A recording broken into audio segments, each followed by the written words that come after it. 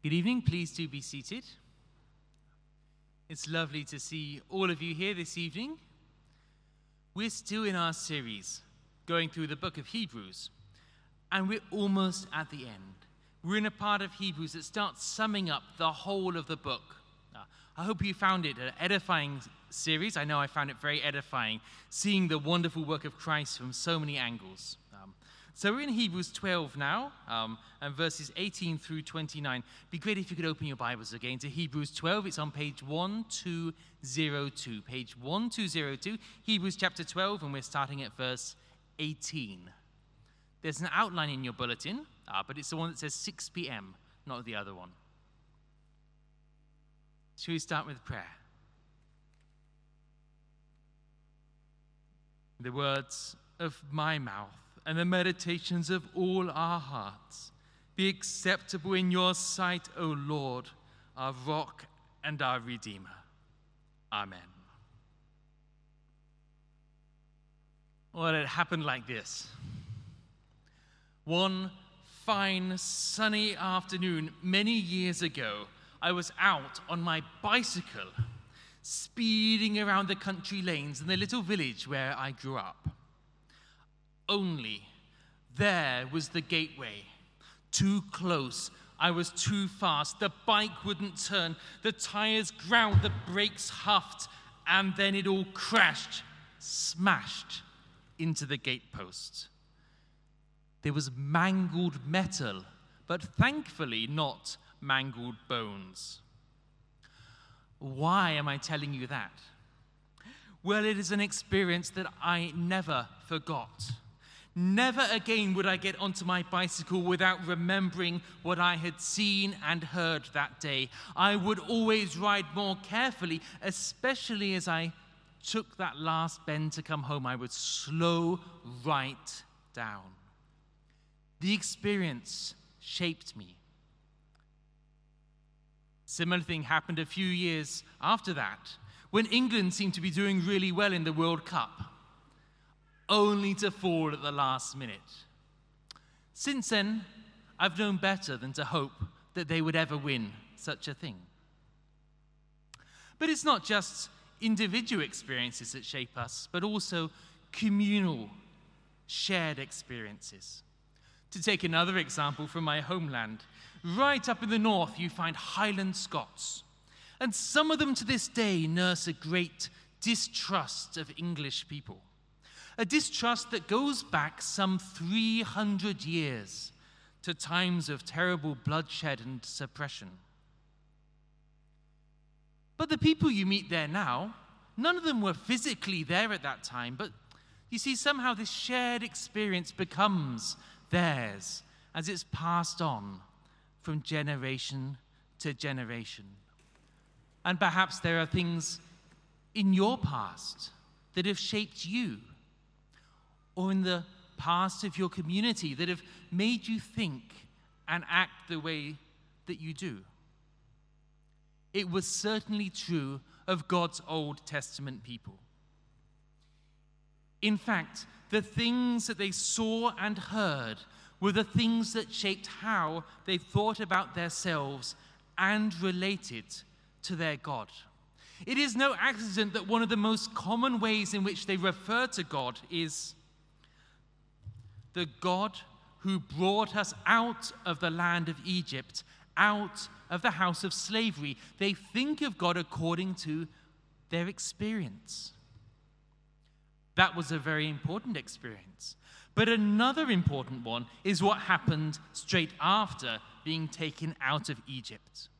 You see, God had said to Moses that he would bring the people to worship him at the mountain. And that is what God did. But when they got to that mountain, they saw and heard things that would stay with them forever, things that would shape them for generations to come. Awesome things, fearsome things. The mountain smoked like a kiln, lightning flashed, a trumpet sounded louder and louder. The people shook with fear. Fire and darkness filled the mountain, and God spoke. and the very earth itself shook. God was revealed to them in holiness and power and strength, a holiness so holy that even if a beast touched the mountain, it had to be stoned, and a power so powerful that they had to beg that no further messages be given to them. And this was to become their formative experience of God.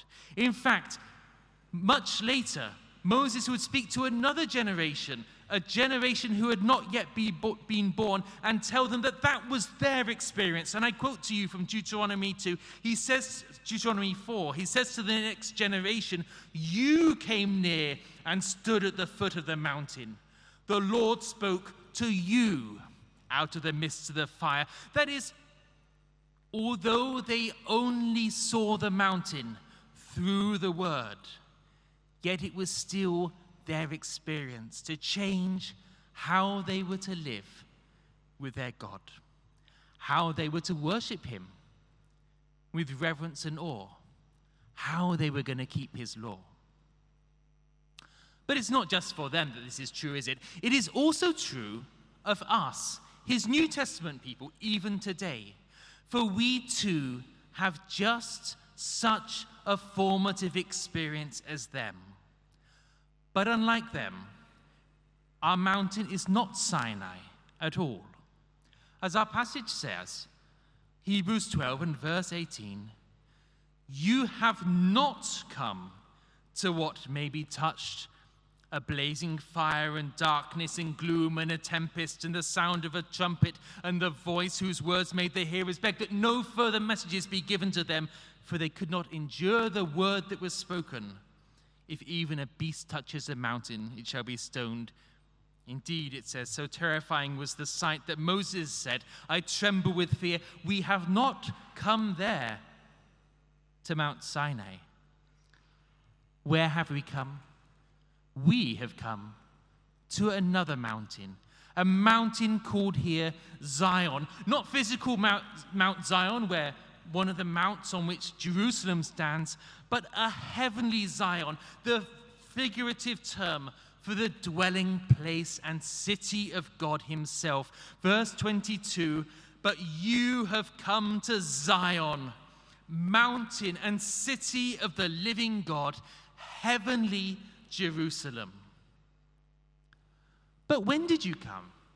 How did you come? You came there kind of like that second generation that Moses spoke to. You came to see that mountain through the word. And is that not true?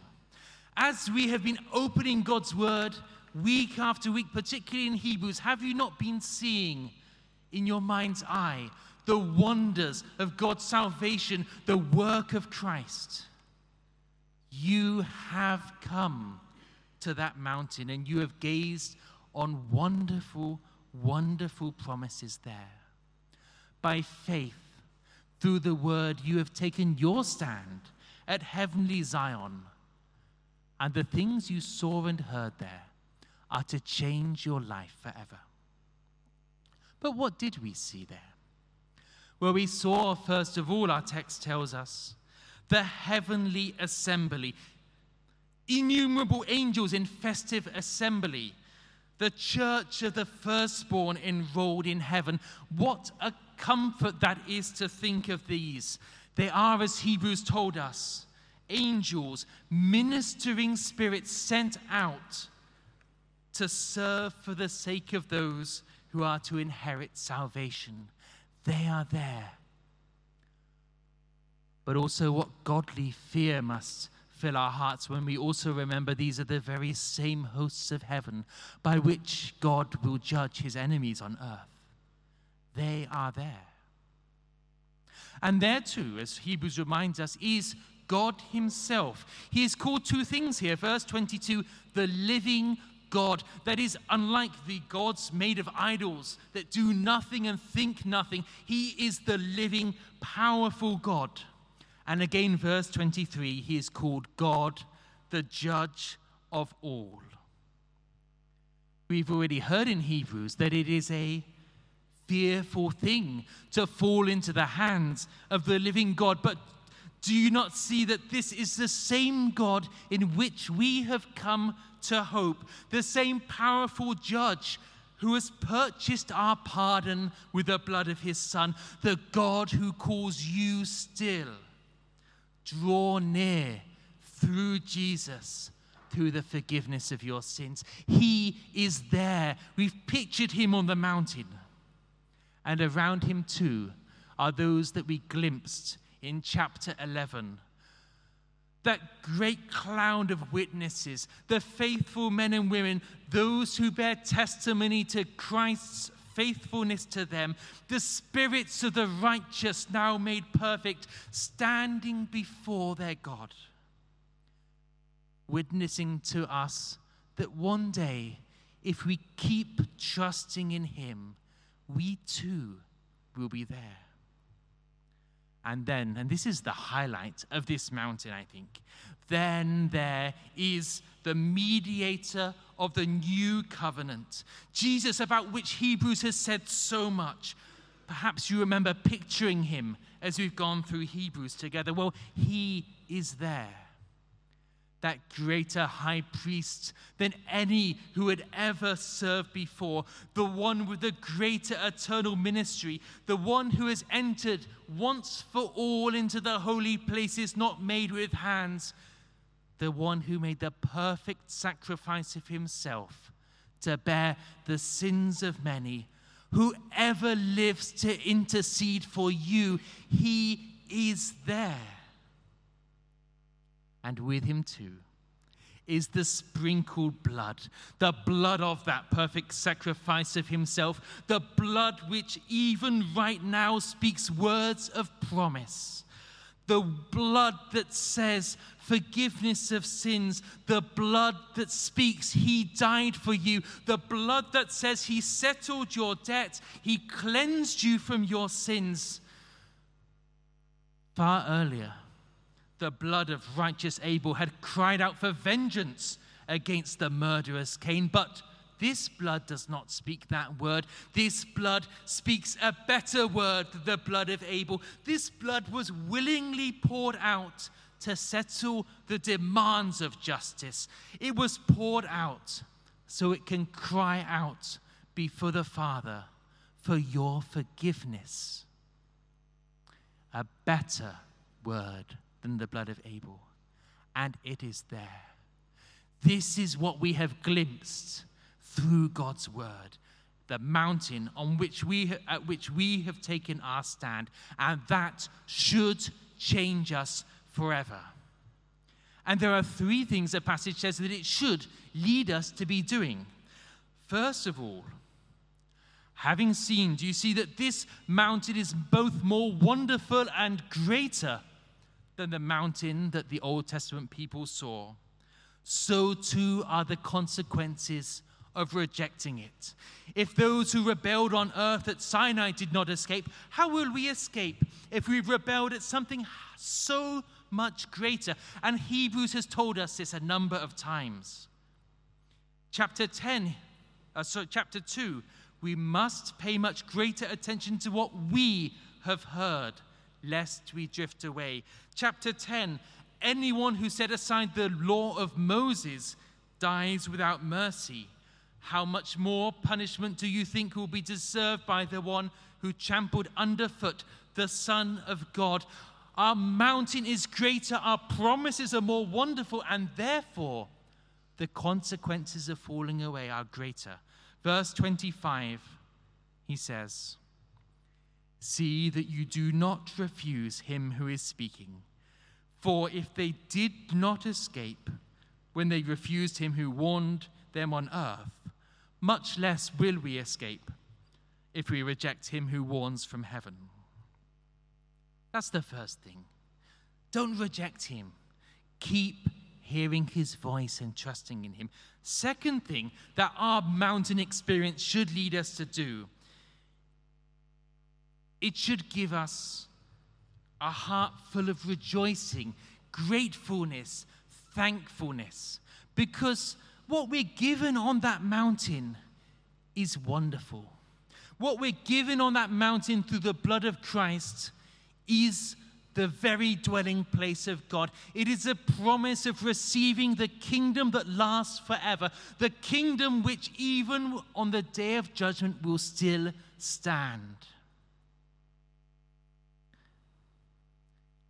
Haggai spoke of this long before. That was our Old Testament reading, promising that there would be this day when once more God would shake heaven and earth. As verse 26 says at the end, but now he has promised, yet once more I will shake not only the earth, but also the heavens. This phrase, yet once more, indicates the removal of things that are shaken, that is, things that have been made, in order that the things that cannot be shaken may remain. A day is coming when God will shake down and overthrow all the kingdoms of the earth and bring their glory to himself. A day when only his kingdom will remain, only the kingdom he gives you through his Son. Hear his voice, don't reject him. Be grateful and thankful because the promises are sure and unshakable. And third, worship him. The Old Testament people were taken to the mountain to worship, and in the same way we are called to worship him. Verse 28, therefore let us be grateful for receiving a kingdom that cannot be shaken, and thus let us offer to God acceptable worship with reverence and awe, for our God is a consuming fire. What does that mean? Acceptable worship means worship that God desires and accepts. It would be strange for us to think that we can worship God in a way that he never wanted us to worship him. So what does he desire? What is this acceptable worship? Well, next week you're going to find out. The whole of chapter 13 is filled with examples of acceptable worship of God. But here's a spoiler. It boils down to this. It boils down to the same thing God has said he wants from his people since the very beginning. Acceptable worship that God desires is nothing more complicated than loving the Lord your God with all your heart, with all your soul, with all your mind and all your strength, and loving your neighbor as yourself. That is the worship that he desires. And we do it with reverence and awe. That doesn't mean feeling awesome. It doesn't mean putting on an awesome show. It means treating God as the awesome God he is, revering him because he is God, and because he is the mighty God, the God who is the same God of Sinai, the consuming fire. It means never being willing to downgrade his word or our obligation to him. It means putting him first because he is first, treating him with reverence and awe. So, dear brothers and sisters, let me urge and encourage you, if you have glimpsed that heavenly mountain, then respond as you should. Keep trusting in him. Don't fall away. Rejoice because of the certainty of the promises you have in him. And most of all, keep worshiping him with reverence and awe because he is an awesome God and a consuming fire. Let's pray. Almighty God, our Heavenly Father, we thank you that you have given to us in your word a glimpse of your heavenly mountain, the heavenly Zion, where we see that great assembly, where we see the fullness of your promises, where we see your Son, our Savior, the sprinkled blood, the forgiveness of sins, the sure and certain unshakable kingdom. We thank you that you bring all these things before our eyes through your holy word. We pray, Father, that you would help us to keep on seeing them as we open your scripture together. And we pray that you would help us to respond rightly, not ignoring the things we have seen, but hearing your voice, responding with gratitude, with gratefulness, with thankfulness because of the assurance you give us, responding by worshiping you as we love you and one another rightly, as we treat you as the holy God that you have shown yourself to be. Father, we pray all these things in Jesus' name. Amen.